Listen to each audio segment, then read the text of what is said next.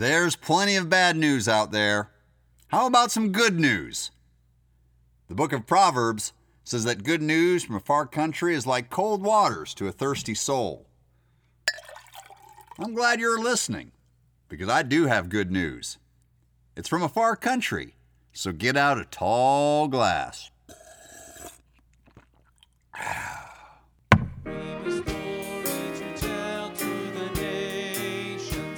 Shall turn their hearts to the right, a story of truth and mercy, a story of peace and light, a story of peace and light. My name is Dean Kirshner, and I'm part of the ministry of Gospel Link. As you can tell by the name, Gospel Link is centered on the good news of Jesus Christ. Who he is, what he has done, and what he is doing today. People ask me how I'm doing, and I tend to be honest with them. Instead of casually saying, "Oh, I'm good," I usually give a more candid answer. Sometimes I simply say, "We won't discuss that today." That always shocks people. I like how Dave Ramsey answers that question. "How are you?" "Better than I deserve," he says. I have found myself recently saying, "Well, I've had some tears and long hours lately." These tears and hours are because of the tragedy in Ukraine these past weeks. But even as I hear myself saying that, I realize how much tears are a part of the world's history. And truthfully, more a part of our world today than we realize. Yet for the follower of Christ, something else is seen through the tears. It's a promise, a hope, an eternity. I'm reminded of the words of the hymn, "Going forth with weeping, sowing for the Master." These words come from the book of Psalms. "When the weeping's over, he will bid us welcome. We shall come rejoicing, bringing in the sheaves." And today's cup of good news from the ministry of Gospel Link is a story from a foreign nation that includes weeping, sharing, and rejoicing, all of which are part of God's harvest. Today's title, Tears for Home. God once prophesied, "I will scatter them, thus says the Lord of hosts. Call for the mourning women that they may come. Let them make haste and take up a wailing for us, that our eyes may run down with tears. For we have forsaken the land, because our dwellings have cast us out." That word from Jeremiah was not very popular in his day. Those are the words of loss. Honestly, the wrenching away of homeland and house is not often experienced by Americans today. So you may be like me, and this might be a part of Scripture to which we little relate. True, people suffer eviction or foreclosure. In this fallen world, there is loss. But in general, most people, on this hemisphere anyway, have not been born into a culture torn by displacement. Think about it. How much security do you get from being home? Do you live in a good neighborhood? A decent section of town? Do you own your own house? Has your family lived on a farm for generations? You probably won't lay down tonight worried about a besieging army, will you? You've never had to camp out with your loved ones in a refugee camp, have you? You know, not all the world can share your comfort and your homeland security. Europe was torn to pieces in the first half of the last century. Then the Cold War followed. Now we see irrational war rising again. Then there are countries in Latin America, Africa, and Southeast Asia. All have been scenes of guerrilla warfare and human displacement. War is a terrible evidence of man's sinfulness, and we usually think of the deaths and the loss of life left in its wake. But for millions of survivors, there is suffering for the rest of their lives. After the Vietnam War, many Americans came home broken and disillusioned, and they needed care and love and acceptance. but they at least had a place to come home. Millions of people cannot return to their homes after being displaced. Did you know in 1948, 700,000 Arabs were displaced in the whole Israel-Palestinian conflict? Did you know that they estimate 1.8 million displaced people are within southern Sudan today? Did you know that 2 million, that's right, 2 million Vietnamese people live in Cambodia, waiting for the last 45 years to go home? How about the Arab Spring and the thousands of Syrians, Algerians, Libyans who, due to political upheaval and corruption, have left their homes? More than 50% of the Gospelink preachers in Ukraine today are not safely at home with their families intact. Only 2 of the preachers that I know of have actually left Ukraine. So almost all of our preachers are helping refugees and sharing the gospel in really unprecedented situations. But I do know that some of the wives have gone to Bulgaria. Children have been sent to different regions farther away from the conflict. How often would I have gathered thy children together, even as a hen gathereth her chickens under her wings? If you think of Jesus' words from the perspective of Ukraine today, or Vietnam for the last 5 decades, or the Arabs since 1948, you realize the hope and longing to be gathered under his wings. It's not easy for Pastor Tim A. Toon to travel.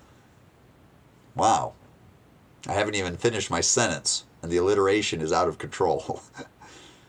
Maybe we should have given him a different alias for this podcast, but I'm already into this, so Tim A. Toon will have to stick.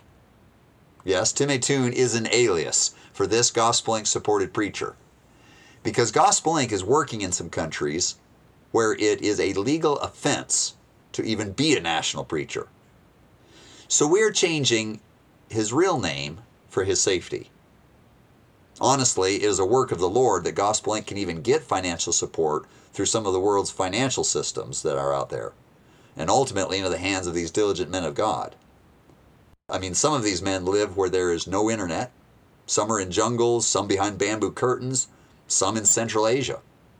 But let me get back to Tim A. Toon's turbulent, troublesome travels. On my recent trip in February, God allowed me to visit a church named Sri Leon, which in our language means Homeland Church. These are the opening lines of Pastor Toon's quarterly report, written to his sponsors in America. Pastor Toon has been married over 12 years, and though they have 2 children, his wife, Wan Fa, usually accompanies her husband on these outreaches. His report told about how the 2 of them visited an area in an adjacent country where a large number of people from his ethnic group are living. Pastor Tim explained that most of the people living there do not own any property. Thus, they rent their hovels. Many families actually sleep in wooden boats because they cannot rent, and a huge number of children, many of whom have been born in the new country, cannot attend school because they have no citizenship papers. Sounds dismal, no? Wan Fa and Tim live in a province where there are no turnpikes. There are no convenient or pristine means of transport that lead from their home across the mountains into the neighboring country. In short, their travel is not easy. They have to crowd into packed minivans and endure hours of jostling and dust and hazardous roads before they reach the river which divides the 2 countries. Now, these 2 national missionaries, husband and wife, are in the backcountry, where the growing economy of the coastland has not yet announced its arrival. Thus, the results are seen in primitive living conditions in regards to medical care, utilities, and general food and housing. Tim and Wan Fa have little difficulty crossing the border, as their passports are legit, and the guards lazily presume that this couple are on their way to see distant relatives who live as refugees on the other side of the river. However, Tim and Wan Fa endure this travel not because they have relatives, but because they have a message and a hope. Both the message and the hope are about home. Not a hopeful homecoming to the place of one's nativity, but rather a homecoming to a city not made with hands. Timeh is with other Christians who are residing in this other country. They are establishing Bible studies, which become discipleship groups, which, in this part of the world, are churches without buildings. In this report, Timeh Toon met with Mr. Hua. Mr. Hua is 72 years old, and his lifespan could not have fallen at a more importune time in this part of Asia. Pastor Toon listened for a long time as Mr. Hua recounted his long life of suffering, displacement, and sorrow. He had followed the nominal Catholic Church when he was a boy, but he could not see how religion had made things better for him then, so what could it do now? A mutual acquaintance explained to Pastor Toon that Mr. Hua had more than once heard the gospel of Jesus Christ since moving to this region 10 years ago. Pastor Toon nodded as he listened and sought in his spirit for the right words to share. Having listened politely and caringly to the elder man, it was now his turn to speak. Nothing better to speak than God's word, and in his home language, Pastor Toon quoted John 3:16. As a segue of God's love, Pastor Toon read Revelation 21:4, where Jesus promises that in the holy city, God will wipe away all tears, and there shall be neither crying nor sorrow, for the former things are passed away. On the other hand, the visiting pastor explained for the unbelievers and the unrepentant, sorrow and regret are an unending way of life, and he read the scripture from Matthew 25. Imagine being 72 years of age. Mr. Hua is probably never going to return to his boyhood romps or his childhood village. He has mourned his displacement for many years with countless tears, and now he was hearing about an eternity of regret and missing out on a homeland where Jesus removed sorrows. This was a powerful force upon his mind and heart. Mr. Hua looked at Timeh. "Would you kneel with me on the floor?" he asked. "I want to receive Jesus." Pastor Toon wrote that Mr. Hua repented of his sins and believed in Jesus as his Lord and Savior with joy and peace. Later on, he shook my hand and invited me to have coffee, he wrote. 72 years old, displaced, lots of tears for home, but now a hope for a new home where the tears will be joyful. The faces are purposefully blurred, but you can see a photo of Pastor Toon and Mr. Hua on the website on the very day that they sat together talking about the gathering of Jesus and how he has made that possible through his cross. Some of these pictures are priceless. Timeh Toon and Wafa Toon visited another village beside the river border. This village was simply named Fish Village. There they met a man named Mr. Sewell, who again was a citizen from the same country as the Toons, but Mr. Sewell could only view his homeland from the opposite bank of the river. He had neither the papers, nor the money, nor the right friends to enable his return to his homeland. He has resided in Fish Village since the year 2000. Now, at 42 years old, Mr. Sewell fishes the river and sells what he can catch to try to provide for his small family. Though fairly young, he was suffering a disease of the esophagus when Mr. Toon met him.